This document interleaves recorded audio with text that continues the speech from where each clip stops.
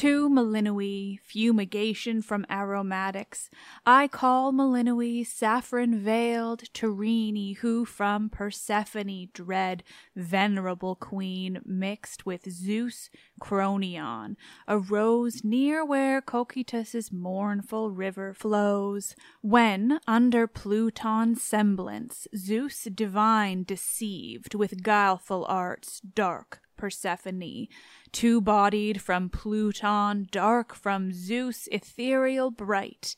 Men by night inspire when seen in spectred forms, with terrors dire.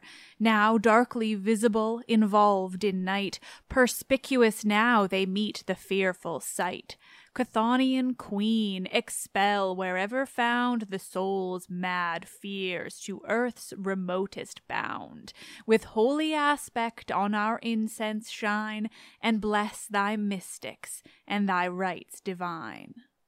Are you still searching for your perfect place to call home? Well, now is the time to buy at Fisher Homes. If you're looking to move in before the end of 2024, May could be your last opportunity to start building your dream home and close before the year's end. If you're hoping to move in even sooner, Fisher Homes also has homes that are move-in ready and waiting for you, where you can start enjoying the benefits of homeownership even faster. Schedule your personal tour with a new home advisor today at FisherHomes.com and make this spring the season you find your perfect home sweet home.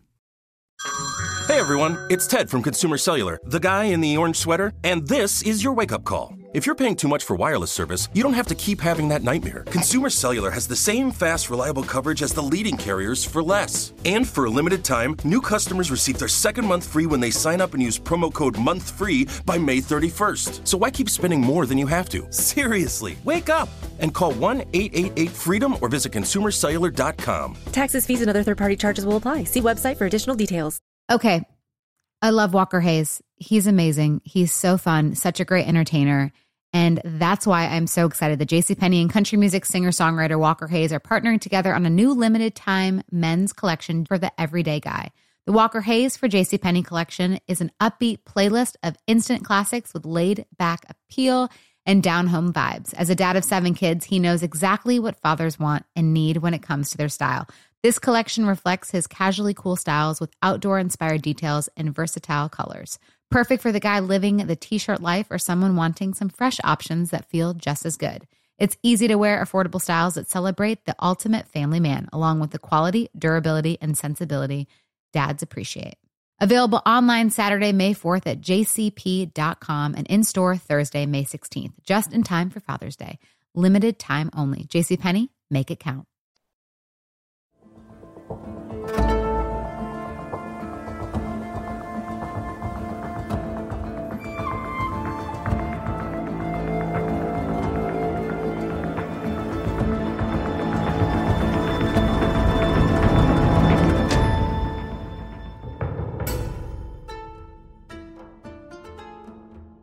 Oh, hi there. Happy spookiest of episodes to you all. This is Let's Talk About Myths, baby. And I'm your host, Liv, the woman who absolutely lives for spooky season. Because who doesn't love an excuse to let your morbid, weirdo, emo flag fly? That piece that I read at the top was, yes, the Orphic hymn to Malinois.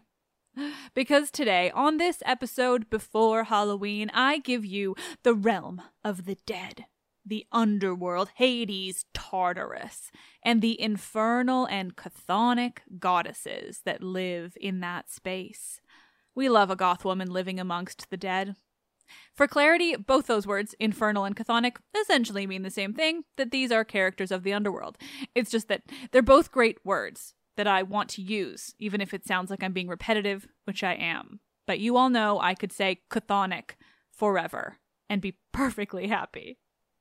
As I mentioned last week, I had planned to have only one episode dedicated to Hecate and these goddesses of the underworld, but then I started reading Dr. Ellie Mackin Roberts' book, Underworld Gods in Ancient Greek Religion, and I got too intrigued by, well, the underworld realm itself, but then I found too much on the goddesses. So we have more spooky season for the future, really. It just means I'm not running out anymore. Thank the gods. We are still focusing today, though, on the ladies that are lurking down there in the realm of the dead. I covered that realm and some of the goddesses so long ago now, and again, before I got any of the enormous number of supremely academic and nerdy books that I now own about such things, let alone before I honed my research skills. So here we are, at it again, talking all things spooky, scary, and very, very dead. 'Tis the season, after all.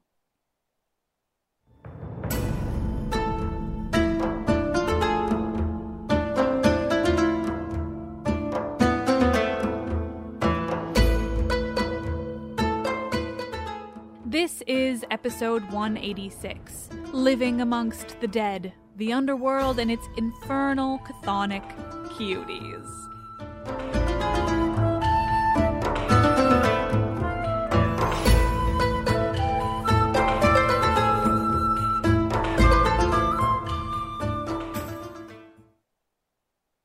Is Chthonic Cuties taking away from their badassery? I don't know, but I really enjoy the alliteration with it, so we are sticking with Chthonic Cuties.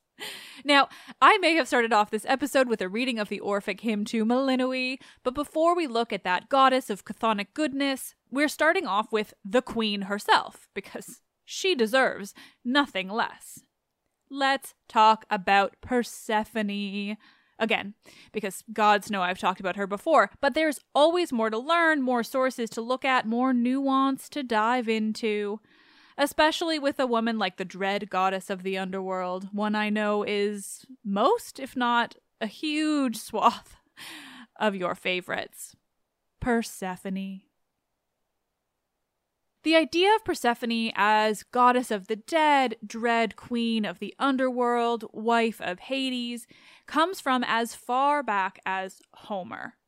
What this means is that in the very earliest mythology that survives for us today, Persephone is not only the queen of the underworld and goddess of the dead, but she is always just as powerful as her husband, Hades. In the Odyssey, you might remember, it's Persephone who allows Odysseus to interact with that realm of the dead, to speak with those who have already passed on, to learn from them.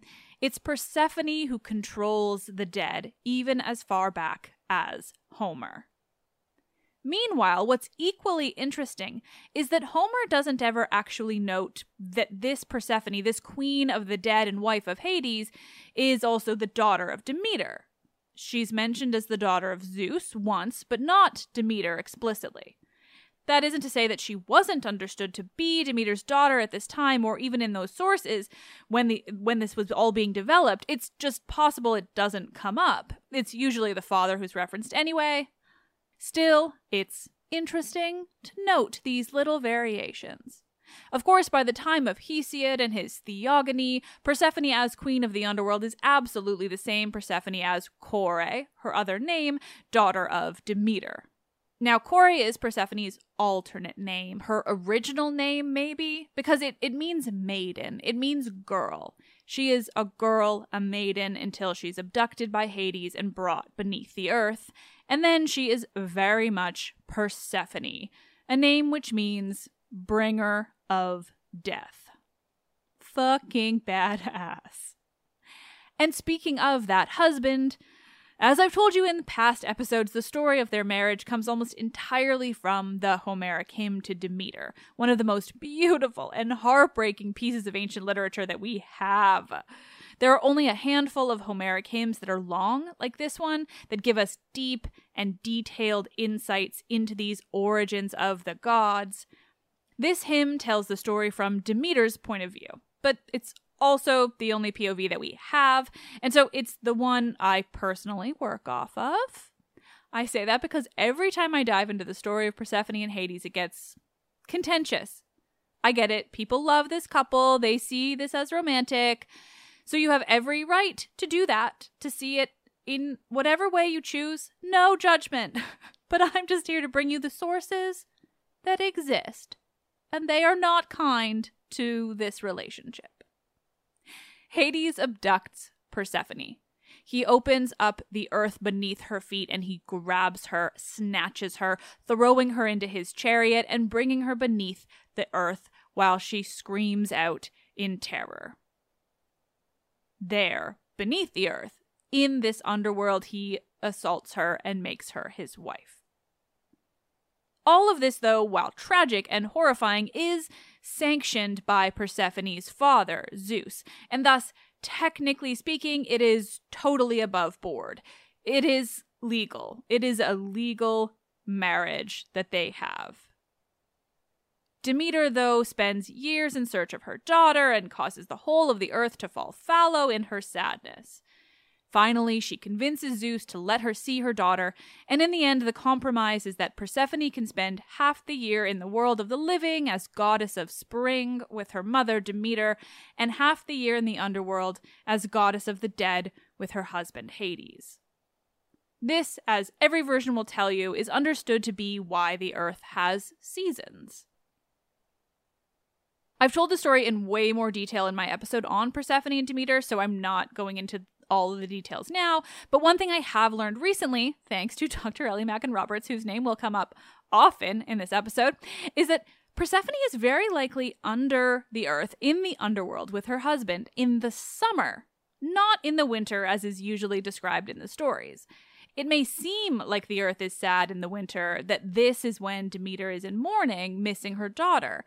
But in fact, in Greece, it's when everything has a chance to grow, only to be harvested in the springtime before the world gets too hot for much else to grow.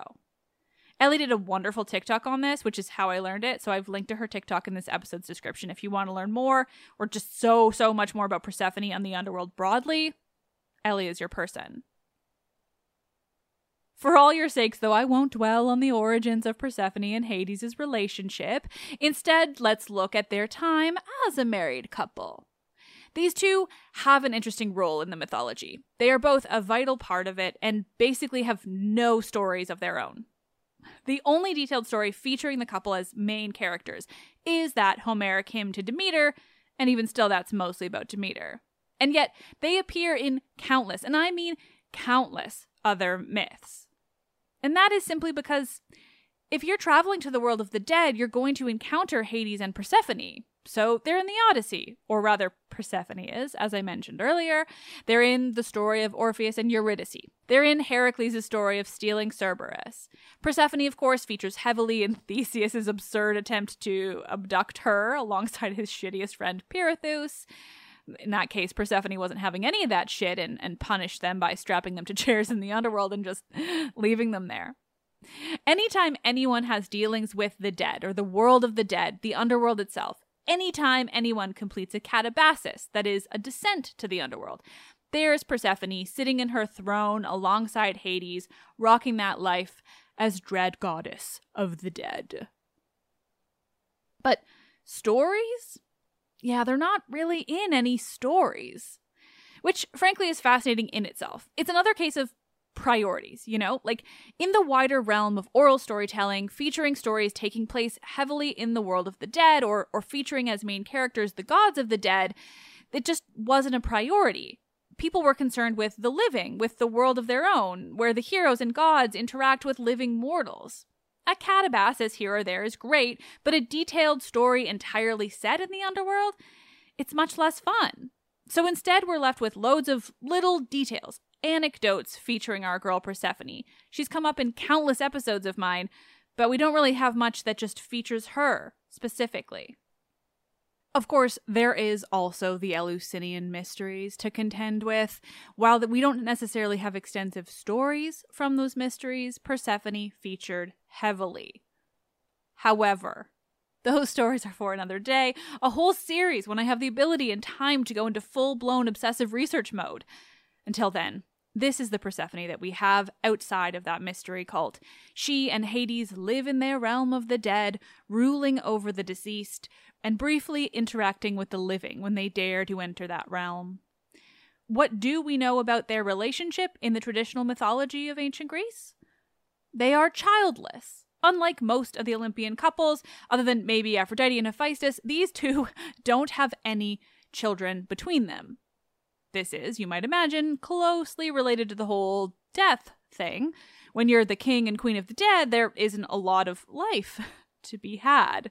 And when Persephone is up on Earth, giving life, acting as goddess of spring, Hades is nowhere to be found. And so they live as a childless couple. Frankly, it's one of the only things I personally like about them as a couple. Live that childless life. Rock on. Persephone. Except, I know many of you are just screaming a name at me right now, just yelling it with all your souls. Because like I said, in that traditional realm of Greek myth, these two have no kids. But as I taught you so recently, there's a whole other realm of weird, very non-traditional Greek mythology. Those damned Orphics.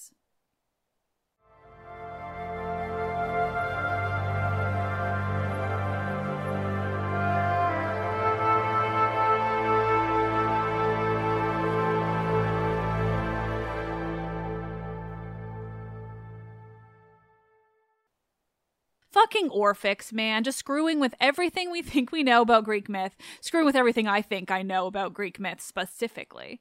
Because everything I just told you about how Persephone and Hades are famous for not having any children at all, toss that out of your brains, because I'm about to share the Orphic variation. The story of their daughter, Melinoe. That's right. I finally said it outside of the opening of this podcast. Melinoe. Melinoe is absolutely fascinating, but for reasons I have yet to figure out fully myself. Because here's the thing about Melinoe. She is really barely in the mythology at all, let alone that it's just Orphic. Like, at all. I will get into what exists about her, don't worry, but first, I want to try to comprehend her now. I don't dive into pagan worship on this show because it's a minefield that I'm just not prepared to get into. So to be clear, I'm not talking about modern Hellenistic worship in this case, just the general idea of Melinoe. When I tweeted asking for spooky season suggestions, I had probably at least 5 people suggest I cover Melinoe. And so when I saw her name mentioned so many times by my followers, I thought, holy shit, what have I been missing that I've barely heard this name before?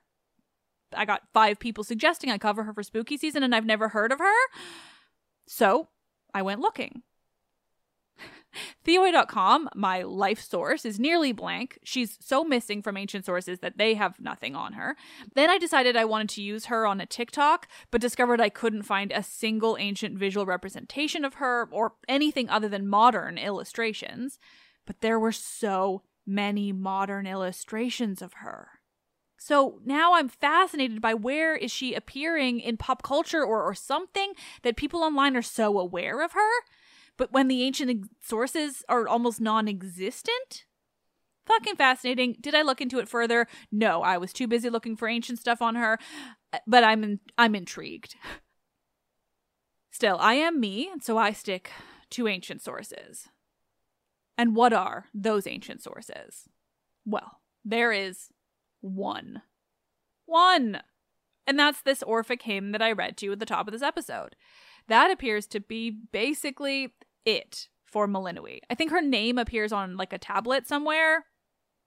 That's it. There's some interpretation that we can get into, though, into this hymn, and we can learn a bit more about her that way, but still, it's Orphic. So thank the fucking gods I've already explained the realm of Orphism to you all. So let's just talk about Melinoe and how she is Orphic as hell. Melinoe was a goddess, or a nymph of the underworld, whose job it was to bring nightmares and madness upon the people of Earth. She has some interesting similarities to the Erinyes, the Furies, and she is most importantly, though, a daughter of Persephone. Because remember, it is only in the Orphic tradition that Persephone ever has any children. In the traditional widespread of mythology of ancient Greece, she completely is childless. Whereas in the Orphic, she has Melinoe and Zagreus. Again, that she is childless in the traditional mythology really makes sense, because when you're the king and queen of the dead, you're not particularly ready to be bringing life into the world. But then Melinoe is different. She is this daughter of Persephone, and Zeus but also Hades. Yeah. So the thing about the Orphic tradition, too, is how much they loved a good duality. And incest. They loved incest a lot. I think they saw it differently. I won't try to explain it, but whew, is it heavy in there. But this duality is what we're most concerned with here. In the Orphic tradition, Hades and Zeus get conflated. They become a kind of singular god who inhabits both the world of the dead and that of the living, with the differences between the two gods kind of manifesting depending on where he's ruling at any given time.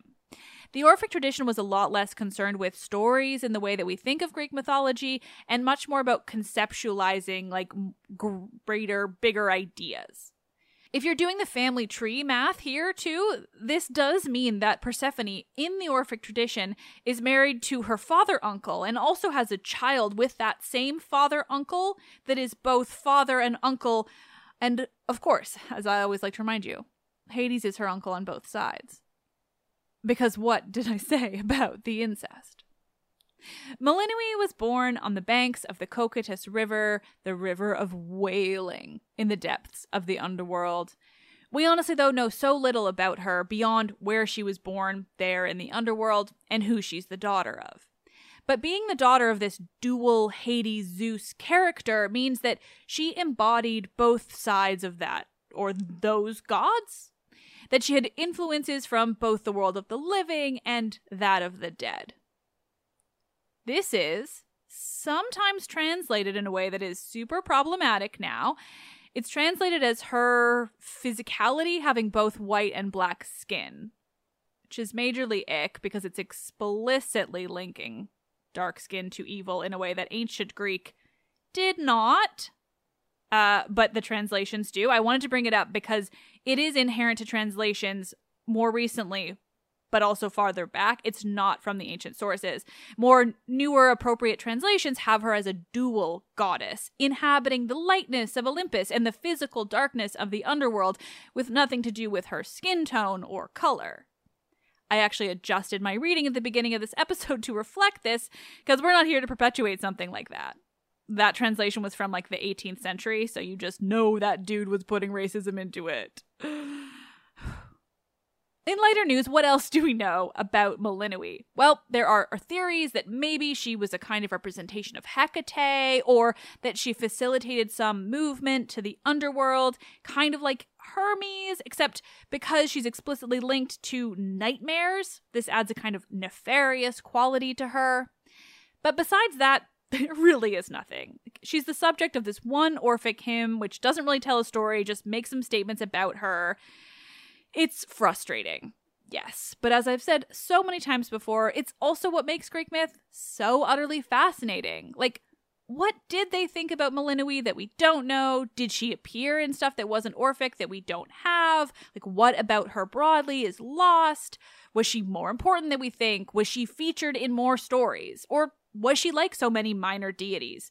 Deities where really all we know about them is the basics of the role they played in the world. Like Nike or Hypnos, these gods that are just concepts more than characters. Regardless of all these wild questions, Melinoe is pretty damn spooky and badass, just bringing nightmares wherever she goes, even with how little we know about her. And speaking of knowing very, very little about minor deities of the underworld, let's talk about the Arai, Macaria, and Mormo. Now, it's listed in my sources on this episode's description, but I want to specifically thank Dr. Ellie Mackin-Roberts, fan favorite guest, friend of mine who's been on the show, to both talk about Persephone and Alcestis. I'm thanking her for her book, Heroines of Olympus, because it made this bit super easy for me. In fact, I'm just going to quote this book when it comes to the Arai, because it's simple and perfect. Quote, "The Arai were a group of women who were personifications of the curses people placed upon their murderers at the moment of death, and they worked to avenge the spirits who called them up." How great is that? A group of personification deities whose role was so specific as to be dedicated to people who called out curses when they're being murdered. Fuck yeah. Alternatively, there's Macaria. Macaria was a minor goddess who, like the Arai, was a personification deity, but quite different from them, she represented a blessed death.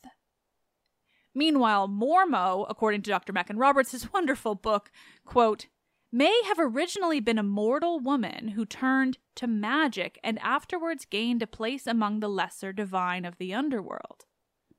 Intriguing, I know. She goes on to explain that Mormo's name, quote, was invoked by mothers attempting to scare their children into good behavior. Also, the story of her transformation may have included eating children for their youth.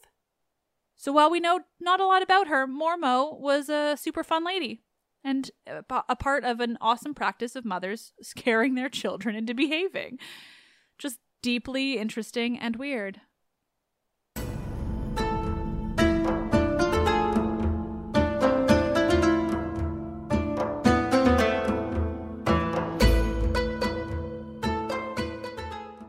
Are you still searching for your perfect place to call home? Well, now is the time to buy at Fisher Homes. If you're looking to move in before the end of 2024, May could be your last opportunity to start building your dream home and close before the year's end. If you're hoping to move in even sooner, Fisher Homes also has homes that are move-in ready and waiting for you, where you can start enjoying the benefits of homeownership even faster. Schedule your personal tour with a new home advisor today at FisherHomes.com and make this spring the season you find your perfect home sweet home. Okay, I love Walker Hayes. He's amazing. He's so fun, such a great entertainer. And that's why I'm so excited that JCPenney and country music singer-songwriter Walker Hayes are partnering together on a new limited-time men's collection for the everyday guy. The Walker Hayes for JCPenney collection is an upbeat playlist of instant classics with laid-back appeal and down-home vibes. As a dad of 7 kids, he knows exactly what fathers want and need when it comes to their style. This collection reflects his casually cool styles with outdoor-inspired details and versatile colors. Perfect for the guy living the t-shirt life or someone wanting some fresh options that feel just as good. It's easy to wear, affordable styles that celebrate the ultimate family man, along with the quality, durability, and sensibility dads appreciate. Available online Saturday, May 4th at jcp.com and in-store Thursday, May 16th, just in time for Father's Day. Limited time only. JCPenney, make it count. With every CBD product claiming to do something different, it's nearly impossible to decide what's best for you. Lazarus Naturals pioneered the farm-to-front-door model of transparency, where they handle each step of the production process to ensure quality, potency, and consistency. Scannable labels allow you to see the test results of your hemp batch, so you can be confident in the safety and quality. Visit LazarusNaturals.com today. Lazarus Naturals, committed to improving your life as well as the world around you. Not available in Idaho, Iowa, or South Dakota.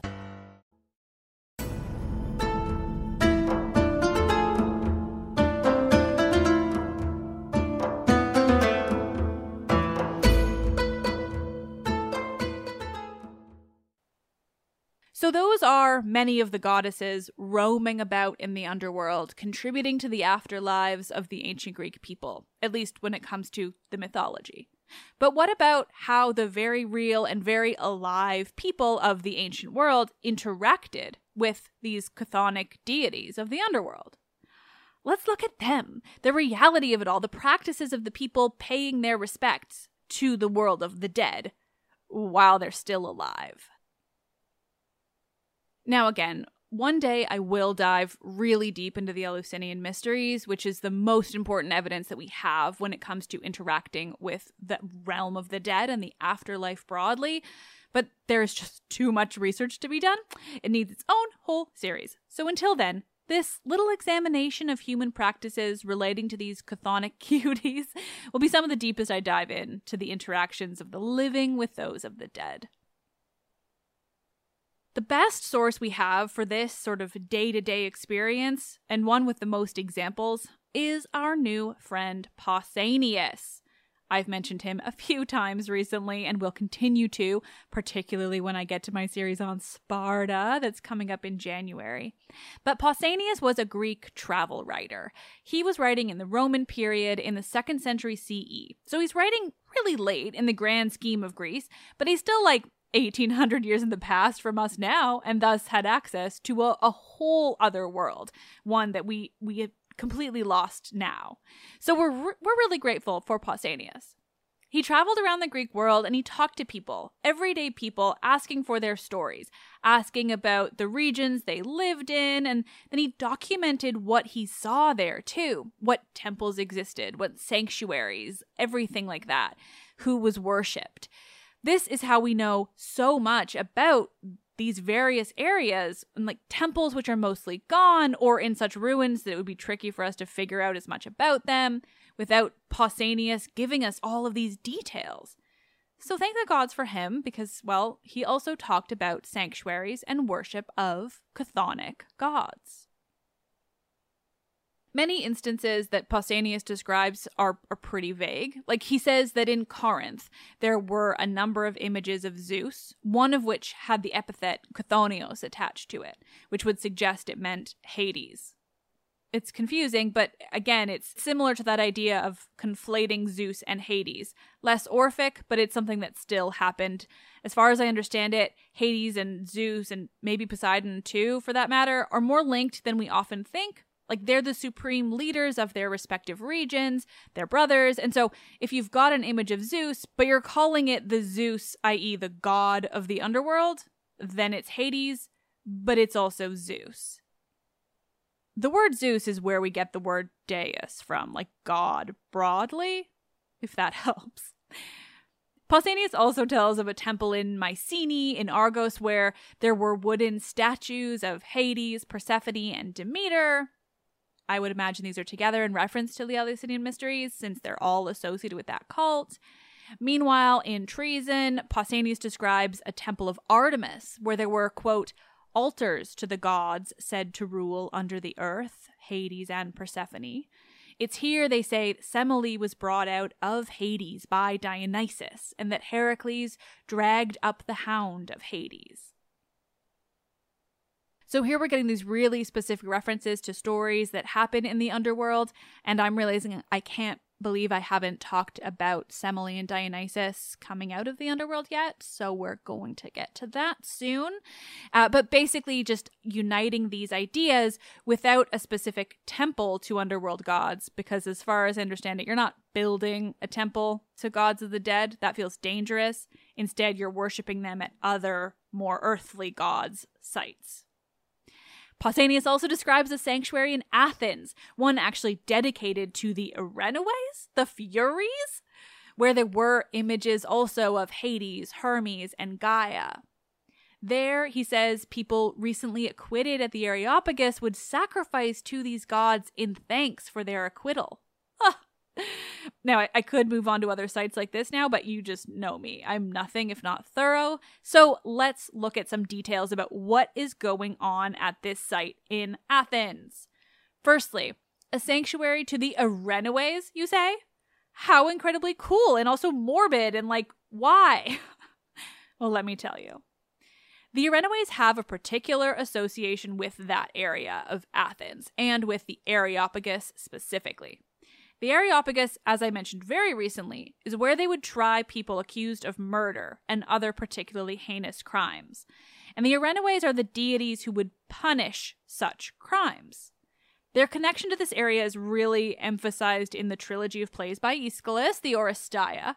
It's why the third play is called the Eumenides, which is the kinder name for the Furies. Orestes is tried there in the Areopagus, and the Erinyes feature heavily. So we've got this really explicit connection to the deities in charge of divine vengeance in one of the most famous plays of ancient Greece, connecting them to this area of Athens. And now, hundreds of years later, Pausanias is there talking about a very real sanctuary associated with not only the Erinyes, but these other deeply chthonic gods. Hades, of course, because duh, he's the god of the dead. You're going to sacrifice to him if you've just been acquitted of murder and are propitiating to the Erinyes. And then Hermes, though, because he's the one who brings people down to the world of the dead. And so he's the person who would have brought whoever did die in this situation down to the underworld, that wonderful psychopomp that he is.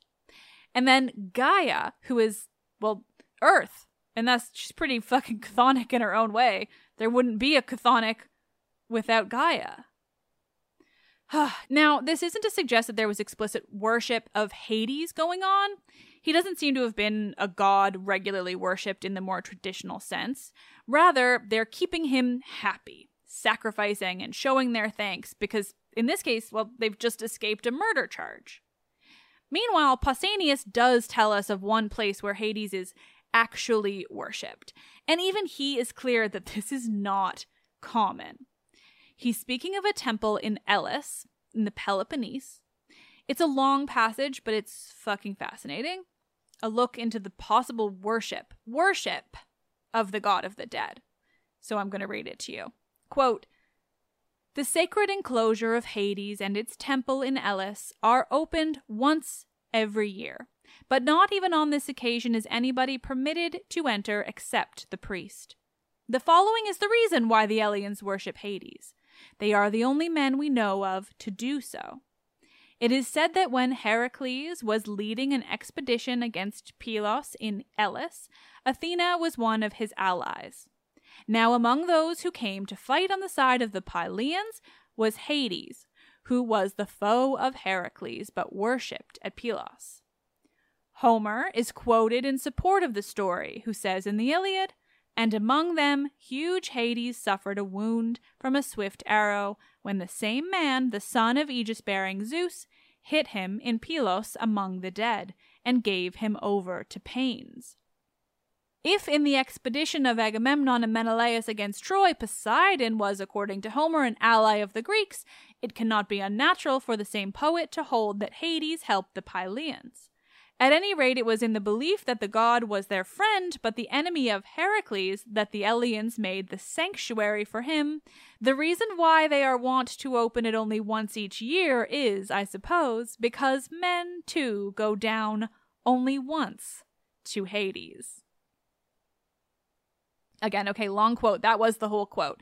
And how fascinating is that? Now, of course, he's linking it so explicitly to mythology and mythology that's hundreds of years older than he is. So who's to say what's really going on here in terms of what the real Eleans were doing in that temple? But fuck if I don't want to believe everything Pausanias just said about why they're the only ones to have a sanctuary to Hades, why it's only open once a year. Ugh. Goosebumps. And finally, of course, I would be doing fans of Lore Olympus a disservice by not finishing off this episode by mentioning a certain nymph of the underworld, Minthy.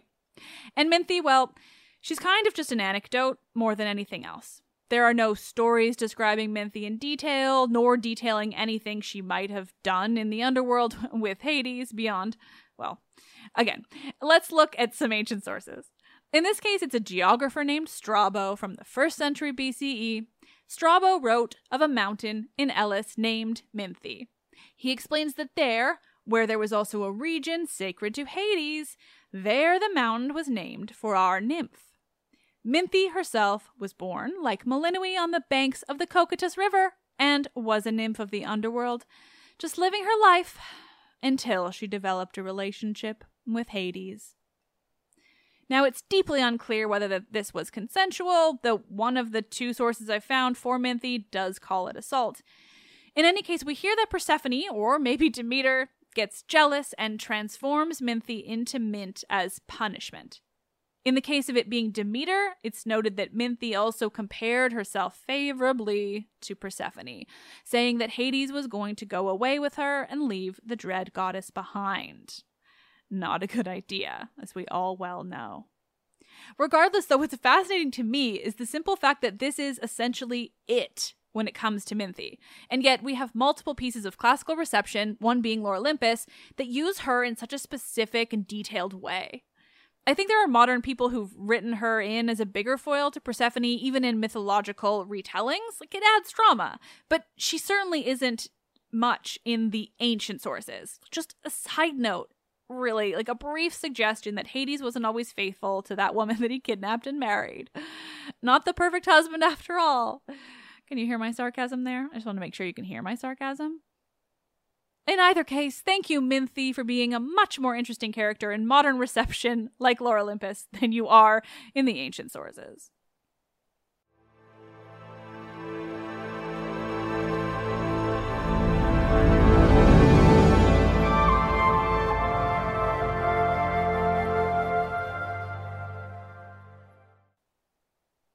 nerds, thank you so much for listening, as always. I fucking love spooky season. I love researching all the spooky, scary, and bringing it all to you.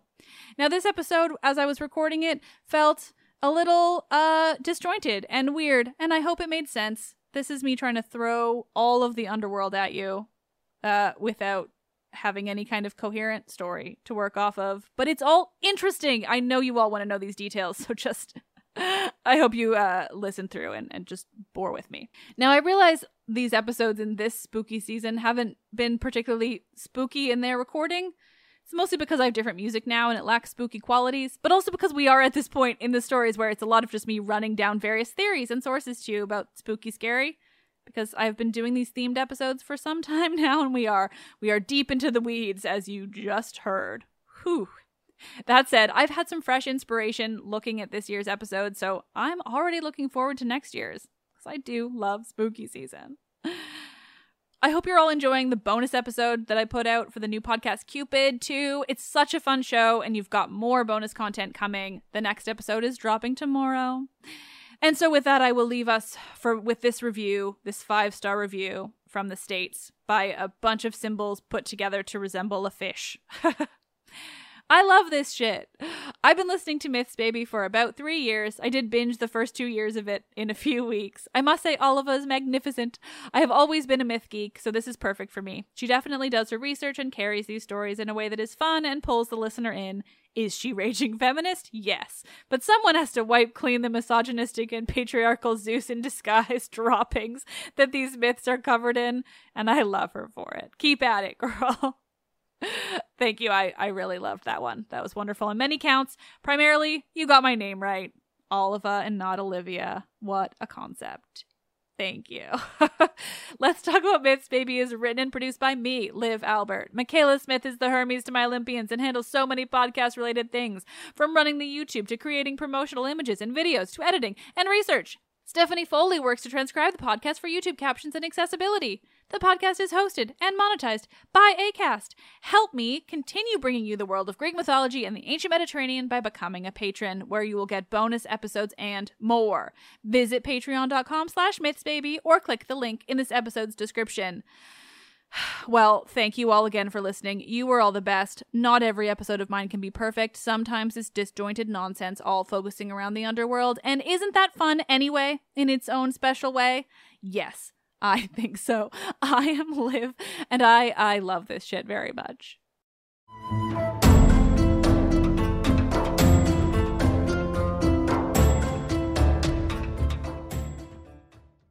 Are you still searching for your perfect place to call home? Well, now is the time to buy at Fisher Homes. If you're looking to move in before the end of 2024, May could be your last opportunity to start building your dream home and close before the year's end. If you're hoping to move in even sooner, Fisher Homes also has homes that are move-in ready and waiting for you, where you can start enjoying the benefits of homeownership even faster. Schedule your personal tour with a new home advisor today at FisherHomes.com and make this spring the season you find your perfect home sweet home.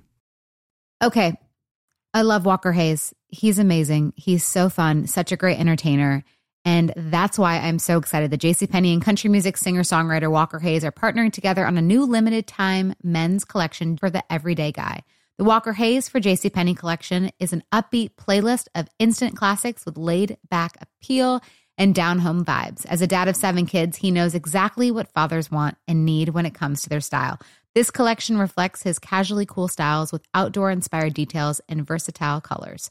Perfect for the guy living the t-shirt life or someone wanting some fresh options that feel just as good. It's easy to wear, affordable styles that celebrate the ultimate family man, along with the quality, durability, and sensibility dads appreciate. Available online Saturday, May 4th at jcp.com and in-store Thursday, May 16th, just in time for Father's Day. Limited time only. JCPenney, make it count. With every CBD product claiming to do something different, it's nearly impossible to decide what's best for you. Lazarus Naturals pioneered the farm-to-front-door model of transparency, where they handle each step of the production process to ensure quality, potency, and consistency. Scannable labels allow you to see the test results of your hemp batch, so you can be confident in the safety and quality. Visit LazarusNaturals.com today. Lazarus Naturals, committed to improving your life as well as the world around you. Not available in Idaho, Iowa, or South Dakota.